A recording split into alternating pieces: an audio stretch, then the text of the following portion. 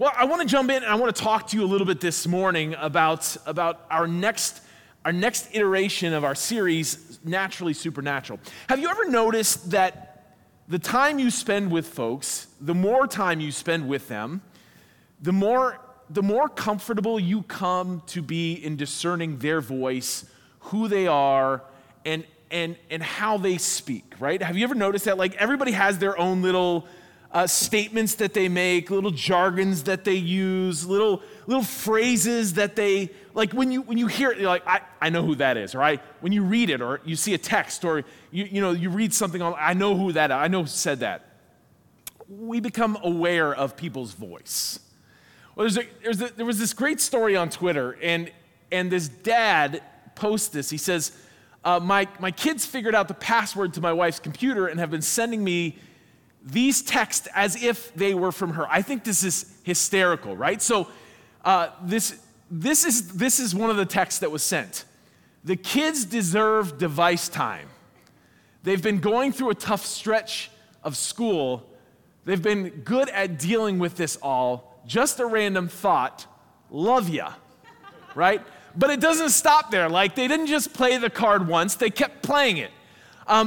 I think we should let the kids do their Roblox or whatever during school. It's been a bumpy road this year, and they deserve it. Love ya. Now, I'm guessing as you read this, as a father, I would read this and go, there is no way that my wife is sending these texts. But what I love is when the wife actually finds out this is the actual text. Like, who wrote this? And the response, you're scheming, and I'm just going to say this as a dad, that is so spot on. Because if my kids acted up, they were always my wife's kids. Like, you're scheming kids, right? But the kids are crafty. They were trying to get one over, maybe trying to triangulate a little bit. But the dad knew so well what his wife would sound like that there's no way that she's sending these text messages. We become comfortable with voice, right? We become comfortable with the way people talk, and we understand their wording. We know what they sound like, which is really great when we have people in front of us. But what happens when it's God we're talking about? What happens when we say that we need to learn how to hear from God? How does God speak to us? How do we know what God actually sounds like when God wants to speak to us? Now, we are in the second week of this series, Naturally Supernatural. And what we're doing is we're really investigating, and I call it, we're investigating the something more to our relationship with God. Many of us get about our relationships with God. We do our faith journeys. And I always feel like there's still a level, a depth, an intimacy that God wants to develop with us, an expansion of our understanding of who God is. And that's what we're exploring. That's something more. Now, we're going to talk about the nature of the supernatural, right? But I don't want us to get fixated on the fact that this is about some sort of miracles. This is about intimacy. This is about relationship. Now, understand, here's something we have to wrestle with here, is that we introduced you to a concept last week, and if you weren't able to be here last week, I want to invite you to go back to Community Online and check it out, because it's really a setup for this particular series. We introduced you a concept called the plausibility structure. Now, that seems like really big fancy words for this.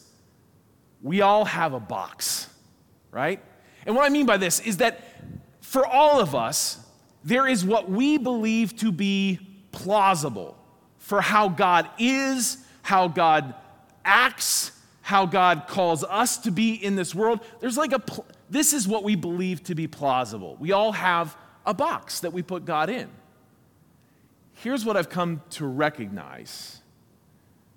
Many of our boxes are maybe a little smaller than they need to be. Now, I tend to believe this is one of the blessings of being in a relationship with God, because the longer I journey with God, the more I find that my box grows. Because God never ceases to amaze me. I once told one of my congregations as I was preaching, there's this beautiful moment where the disciples had seen Jesus do a whole lot of stuff. But then he says, I'm gonna go to the Father. And he we call it the ascension. He ascends right in front of their eyes. Like he is lifted up to heaven. And the Bible says they're just kind of standing there. And I've got this vision of them going, right? Like they had seen Jesus do it quite a bit already. But this moment leaves them dumbfounded, mouths hanging wide open. I want to live the kind of journey with Jesus that I never cease to be amazed. I never cease to be awed. I never cease to have those moments where the mouth drops and I'm just kind of like, God, can you do that? Like, are you capable of that? But to do that, what we invited you to consider is there's 4 things we really need to consider to expand our plausibility structure. The first off is that we have to wrestle with our theology. We have to step into the scriptures, and we're going to talk a little bit about that today. Wade around the scriptures and ask, what are the scriptures trying to say to us about the character of God, about how God operates in this world? The second thing that we have to do is we have to wrestle with testimony. And by this, what I mean is, as a person in the church, I've got to be able to listen to other people's experiences of God. Because I might have a pretty limited box based upon the experiences I've had, and then encounter someone who's had a completely different experience. I've had the opportunity to travel globally and to hear brothers and sisters of the Christian faith in the global South and the way in which they experience God and the kinds of things that God can do amongst them. I always come back to America and feel a little cheated. I'm like, do you know what they're seeing God do all around the world? Like, and their testimony expands that box. Then we have to consider tactics. And by that, what we mean is there's some actual practical things that we can do to work to expand our box through the kinds of practices we participate in. We're going to speak to that a little bit today. And then trust. Trust is a big one. Trust is this open-handed lifestyle where we find ourselves in the presence of God and we say, okay, God, I'm going to let go of my fear and apprehension. I'm going to let go of, and this is really tough for me, and some of you may be like me, I'm going to let go of my logic. That's tough, right? Like, I want things diagrammed out. Like, God, if you're going to do this, it needs to tick all of these boxes. And God is not always interested in stroking my logic, right? He wants to leave me dumbfounded more often than not. And so I have to learn how to trust. So what we're going to talk about today as we navigate this particular series is hearing from God. Because there's an assumption here. And the assumption is that God really desires, longs to, wants to communicate with us. Now, some of us are probably in that place where you're thinking, I don't even know where to begin with that. What does that even mean? And some of us have heard other Christians say, well, God spoke to me. And you're like, why isn't he speaking to me, right? And there's a myriad of different reasons for why that might be. Number one is some of us are just so obsessively busy. We don't stop, pause. And we live in a world, let's just be honest, where it's so easy to stay distracted, right? Like, I mean, how many of us have said, I'm going to sit down and I'm going to listen to God. In fact, I'm going to read my Bible, and you pull out your phone, and you go to a passage, and I'm going to read my Bible, and then you get a notification, right? And all of a sudden you're like, well, I got to check what that notification was about. And within moments, you're on Zillow looking at houses, right? And you're wondering why God didn't speak to you. For some of us, let's be honest, we have trouble hearing God because we're often so wrapped up in our shame or not feeling worthy to be spoken to, not even certain what God might say to us if God were to actually speak to us.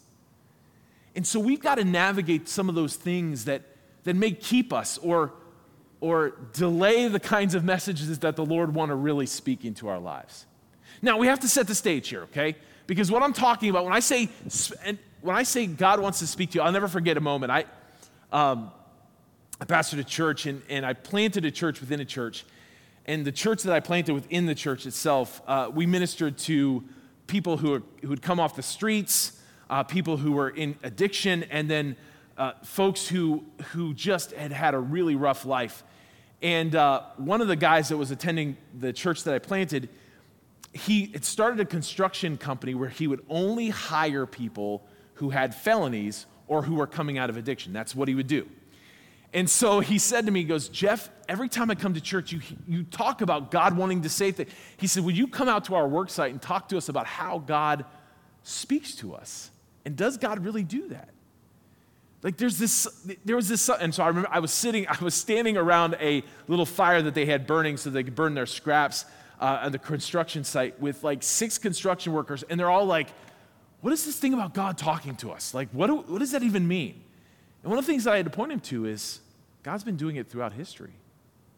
Like you really can't find a time in the scriptures where God's not speaking. Even in the beginning, like at the beginning, God speaks things into existence. Let it be, and it is. And you know what it is? It's good. But then God creates the first 2 humans, Adam and Eve. Like there's this intimate relationship. Listen to this. Check this out here. As he speaks to Adam, God blessed them and said to them, be fruitful and increase in number, fill the earth and subdue it, rule over the fish in the sea and the birds in the sky and over every living creature that moves on the ground. Interestingly enough, shortly after that, he actually commands them to eat, which is one of my favorite commands in all the Bible. He says, eat of anything in this garden, except for that one tree, just eat. I'm like, yes, that's my kind of God, right? He speaks to them. He speaks to Abram, who becomes Abraham. The Lord said to him, go from your country, your people, and your father's household to the land I will show you. He speaks to Moses. He speaks, and I love Hebrews captures this well. In the past, God spoke to ancestors through the prophets at many times and in various ways. One of my favorite moments in the scriptures is Moses had this intimate relationship with God, where it actually says this in scriptures. God met with Moses in the tent of meeting as though they were friends. I want you to think about that for a moment. That's intimacy. That's Old Testament, right? I know it's so easy to look to Jesus and go, yeah, of course God's been speaking. No. Like that's Old Testament. God was up to speaking to us way back in the Old Testament. But then as you move into the New Testament, God doesn't stop speaking. God speaks to Mary through an angel. The angel went to her and said, greetings. Oh, how about that, your first words that you hear from God? You who are highly favored. Now that's a good word. Shame often keeps us from hearing those kind of words. Insecurity often keeps us hearing from those kind of words. Most of us would have a tough time believing that that's the kind of word that God would want to speak into our lives. You who are highly favored. He spoke to Joseph in a dream. But after he considered this, an angel of the Lord appeared to him in a dream and said, Joseph, son of David, don't be afraid to take Mary home as your wife, because what is conceived in her is from the Holy Spirit. And then ultimately, God speaks to us in the person of Jesus. And he speaks to us over and over and over again. Hebrews 1:2 says this. But in these last days, he spoke to us by his Son, whom he appointed heir of all things, and through him also he made the universe. But here's the beautiful thing. That Jesus, as much as he spoke, and you can turn to the scriptures, Matthew, Mark, Luke, and John. If you're new to the Bible, those are the Jesus stories. That's where you're going to want to camp out. If you're new to the Christian faith, like camp out in those first 4 books for a really long time. Just fall in love with Jesus, right? And when you do so, you're going to see that he says a lot. But here's one of the things that he says that I hold on to. He says, even when I go, I'm not going to stop speaking to you. I'm going to send you one who's going to speak to you, and that's going to be the Holy Spirit. And this is beautiful. Check this out. Check out what he said. All this I have spoken while I was with you, but the advocate, the Holy Spirit, whom the Father will send in my name, will teach you all these things and will remind you of everything that I have said to you. Jesus says, I've already made provision so that you're not left without direction. I've already made provision so that you're not left without encouragement. I've already made provision so that even after I've departed here, you will still hear from me. And I think we have to pause and just acknowledge, it's pretty cool that the God who hung the stars in the sky and boundaried the oceans cares enough to hang out with me and speak to me. That's pretty overwhelming. Like the intimacy of my time with the Lord, and he cares to speak into my life. Like, you mean that much to him? That he would speak into your life? I think that blows me away. So then the question becomes this. Okay, so if God wants to speak to us, then how on earth does that happen? What are the ways in which God speaks, right? And I think we have to acknowledge that there are certain ways that God speaks. The first of which is Scripture. Scripture. Now, I feel like that's loaded. You go to church and pastors are like, read your Bible. That is an intimidating book, folks. Can we just be honest? Can we just go ahead and acknowledge that it's like 66 different ones in one, like 39 of them they call old and 27 of them they call new. And they're written by different people at different times about places you've never visited with names you can't pronounce, written over about a 1,400-year process, and the preacher just goes, read your Bible. Yeah, okay, where do I start? Not at Revelation, okay? Don't start there. Don't start there. We'll get to that later, right? But here's the deal. When I became a follower of Jesus, I was 25 years old when I became a follower of Jesus, and I want to tell you, I knew nothing about the Bible. Someone just said to me, they said, pray for the Holy Spirit to come talk to you and then take your time and do it regularly. Those seem to make sense to me. Pray for the Holy Spirit, take your time and do it regularly. So I found myself praying for the Holy Spirit. Holy Spirit, I know nothing. I don't even know who Paul is. Go to church, everybody's like, well, Paul said, and you're like, who's Paul? I don't know anything, Lord. Make yourself known to me. And then I took my time. I didn't try to read it all in one chunk. I read passages. I read chapters. And I paused with it. And here's the beautiful thing. When you attend to the Scriptures faithfully and regularly, God has a way of doing things through that and speaking to you and saying things to you that are game changers. I remember I used to be a college-age adult pastor. And I gathered my students, and we did this practice called Lectio Divina, which is this ancient way of reading Scripture.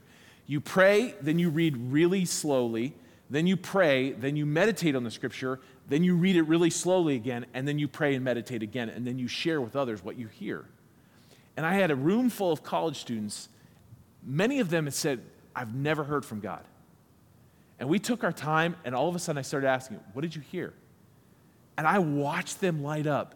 They didn't know all the background of ancient Israel and the histories that were behind it, but they heard something from God because God is that faithful. So God speaks to us through Scripture. God speaks to us through our circumstances. Now, this one can be tricky because I think we have to cultivate a level of an awareness. Like where you go, God is also with you. So when I say circumstances, we sometimes call them coincidences. I personally like to call them God's providential faithfulness. God is always active at work around us, and he uses the situations and circumstances in our lives, things that might have otherwise seemed random when you weren't paying attention, to just, at some level at least, acknowledge, I'm here with you. I'm giving you direction. I'm a part of what you're up to, and you're not out here on your own. And there's something beautiful and brilliant in that. So God speaks to us through Scripture, through circumstances. God speaks to us through other people. This has been one of the gifts that I've had being in the church. I've had some amazing mentors. I had this one mentor when I first became a Jesus follower. He's a 45-year-old man who he made a living by climbing electric poles, right? That was his living. But he was one of the most faithful Jesus followers. And when Earl spoke, Earl was this gigantor kind of guy, 6'4". I mean, he looked like Mr. Clean with bigger arms, right? Like he was that guy. And he would walk around, and he was like Mr. Muscles. And when Earl would speak, like I would find myself going, I got to listen to this because there's a good chance I'm going to hear Jesus in his voice.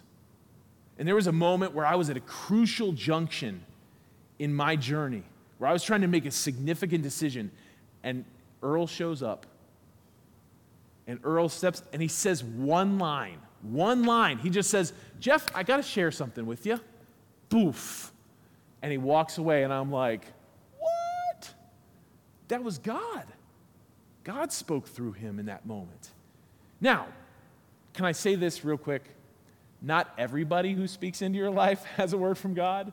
So you got to test those at times. Sometimes people say, I think I got a word from God, and you hear it and go, I don't think that was right.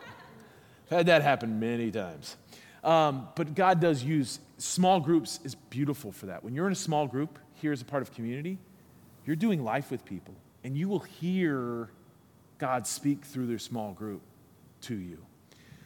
Nature. A lot of folks hear God in nature. Like you go out and your breath is taken away, but God uses images and metaphors from nature, the seasons, the death and resurrection. Like you see these things in nature that are just ways in which you see, I think, God's fingerprints all around us. Nature. But one of my favorites, and I think one of the most significant, is prayer. And prayer is not a haphazard act that we do just when we sit down to eat. Though do it when you sit down and eat, that's fine. Prayer is a deliberate practice of intimacy. Prayer is a deliberate practice of taking time, carving out time, and sitting with God and saying, God, I'm going to trust that not only am I speaking to you, but that you long to speak to me. And prayer has got to be a deliberate practice. If I'm just kind of tossing a prayer here and there once in a while, it's hard. If I only talked to my wife once every 5 days, once, that would not go well for me.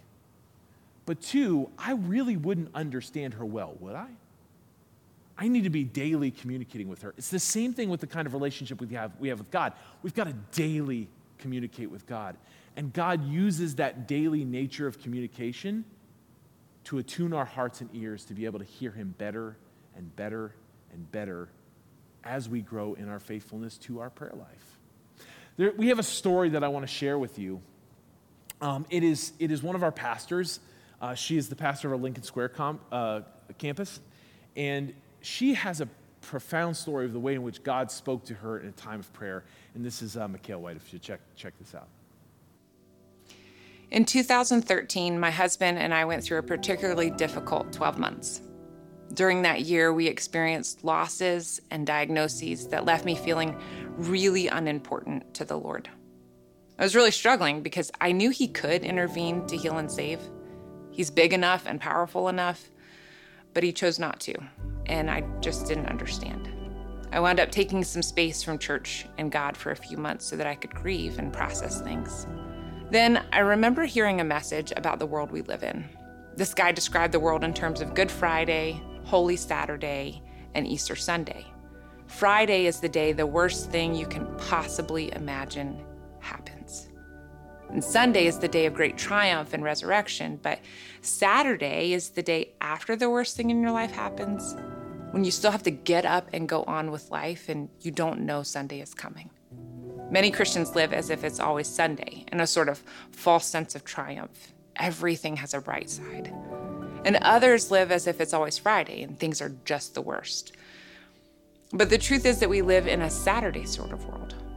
Things are often really bad, deeply painful, but Sunday is coming. There's hope, but not a false hope that says things are always good right now. I felt like he named my reality in that moment. I had been struggling so much with feeling rushed through my grief, like the good Christian thing was to look on the bright side or find triumph in death. And this message helped me make sense of things. A few days later, I was at work early one morning. I was a baker and I had the whole restaurant to myself. And in the quiet, for the first time that year, I said a simple one-line prayer. Lord, Saturday is hard. Those 4 words carried so much heartbreak and pain. And in my heart, I heard him respond, I know. And even though it was just 2 words, I felt all of the heartbreak that a mom has when her child is in pain. And she holds them saying, I know it hurts, baby. I'm so sorry. He didn't fix the pain. He didn't wipe it away or answer why, but he was with me in it. And those 2 words healed so much. I love that last statement. Those 2 words healed so much. What I want you to hear from that is that Mikhail meant that much to God. That in the midst of a quiet, lonely bakery, in a tucked away place on this earth, she could cry out her heart and God would respond. See, when we talk about believing that God wants to speak and the ways in which God speaks, we want to move to that question, well, how then? How do we hear God? And the first thing that I think we have to do is we have to expect God to speak. Expectation matters. See, this is part of our plausibility structure, right? When we talk about our plausibility structure is the thing that limits us. And if we already start with the assumption that our theology, that the testimonies, tactics, and trust that we embrace already starts with the assumption that I'm not sure God is going to speak to me, we often already limit. But when we can lean in and expect that God might have something to say to us. A friend of mine once said that I love this story, he caught his grandpa praying. His grandpa was praying in the morning. He said, I caught my grandpa praying, and after I listened to my grandpa pray, my grandpa finished praying, and then he just got up and he walked away. And I stopped him and I said, Grandpa, you didn't say amen. And he said he didn't even break stride. My grandpa looked at me and goes, well, yeah, because that's the last thing I say at the end of the day. I keep the channel open all day. And I'm like, oh, that's awesome. He expected. There's an expectation. And I think what I would say to you is that you are that important. You matter that much. That our expectation is that we are loved so deeply that God cares that much to want to say something to us. There's a powerful story in the Old Testament of a young boy named Samuel who after failing to discern the voice of God a few times, eventually says, speak, Lord, for your servant is listening. In the mornings when I get up really early to have my time with Jesus, I often echo those words. Speak, Lord, for I want to hear from you. I've heard from a lot of other voices. I've heard from my bosses. I've heard from my brokenness. I've at times heard from my bondage. I don't want to hear those voices. God, I want to hear your voice. Speak into my life. But it's not just enough to expect. We also have to engage. Which means that as God speaks, we have to do something with it. We have to learn how to follow that voice into something new and next. Still in modern day Israel, and in the region surrounding Israel, you can still see Bedouins. Bedouins are people who are sort of nomads in the land that often serve as the shepherds of major flocks, right? And so these Bedouins, they'll get together and they'll bring their flock, someone else will bring theirs, and all of a sudden all of the sheep will be mixed up. And you'll be, for me, someone who's Mr. I like things ordered, I would be freaking out. Who has tagged the ears? Who's keeping track? Do we have GPS on which sheep goes with which, right? The Bedouins don't freak out at all because after all these sheep's mixed, all the Bedouin has to do is whistle or speak, and all of their sheep just follow him.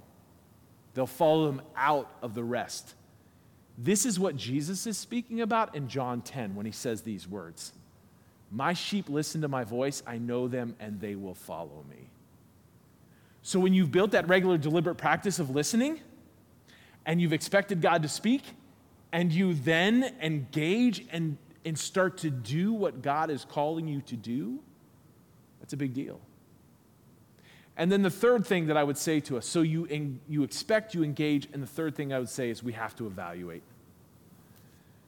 Okay, here's a little bit of a confession really quick. I have been guilty of convincing myself God has told me things that I'm pretty sure I convinced myself of, right? I'm probably the only one unholy enough to do that. But there's times where I've wanted something really bad and wanted God to say yay on it, that I will work really hard to turn some things in my head and go, yep, no, I think God's telling me to do that, right? So we have to be able to ask ourselves the question, is this really God's voice? And I think there's some ways that we can do it. One, is it biblical? Does what I'm believing God to be telling me, does it line up with the overarching story of Scripture, right? The second thing is, boy, I probably should submit myself to a group of people that can do community with me. So like when I'm facing those big decisions that I feel like God's speaking into me, I have a group of friends and brothers and sisters in the Lord who I can say to them, I think I'm hearing God say this. And I give them permission to go, yeah, I'm not sure God would say that to you. And then the last thing that I think is really important is we have to ask what kind of fruit this bears in our lives. Is the thing that I believe God's speaking to me about going to produce the kind of fruit that is consistent with who God would want me to be in this world? Listen, if all you're ever hearing is God saying you're not good enough, you'll never measure up, that's probably not God's voice. Because that does not produce the kind of fruit that is compelling to the world around us. God may say, hey, you're a work in progress and we got some work to do, but you are my beloved. And I'm with you and we're going to see this way through. And God will speak to you and draw you into that. As I close, I want to say this to us. Anybody remember life before caller ID? Anybody remember that world? Right? When you actually had to pick up the phone and go, hello, who's this? Right? So anybody remember the time where you would make the assumption that you were so cool and so known by everyone that you would just be able to speak and they would just know who you are? And you would they would pick up the phone and you're like, hey man, what's going on? And they're like, who's this? And you're like, it's me. That's like the worst thing in the world. It's me. I'm sorry, who's me? And you're like, it's Jeff. It's Jeff. It's fine. It's cool. It's fine. But then there were always those people that no matter where they were, what phone they were calling from, they could just call and you immediately knew who they were. Here's what I believe about Scripture. That when we're called to listen to God, the more we spend time with God, the less concerned we will be with whether or not this is God's voice or not. Because when he speaks and he calls, we'll know it's him. Because we've become so familiar with that voice. My heartbeat and my prayer for each one of us today is that we would expect that God would speak. Knowing that as we engage what God says, evaluate its importance in our lives, and live it out, he will call us into something powerful, beautiful, and brilliant. So journey with us as we learn to listen to the voice of God. Let us pray. Father, to know that you speak, to know that you care to speak, to know that you have a word for us, to know that we matter that much to you, that you would want to speak into our lives. Lord, help us to believe that, embrace that, and live that out every single day, trusting that you want to lead us well. So, gracious Father, we trust you and we say thank you for that voice that meets us in the midst of the ups and downs, the highs and the lows, the brokenness and the triumphs of life. Even if it's 2 words, those 2 words can bring such great healing. In Jesus' name, amen.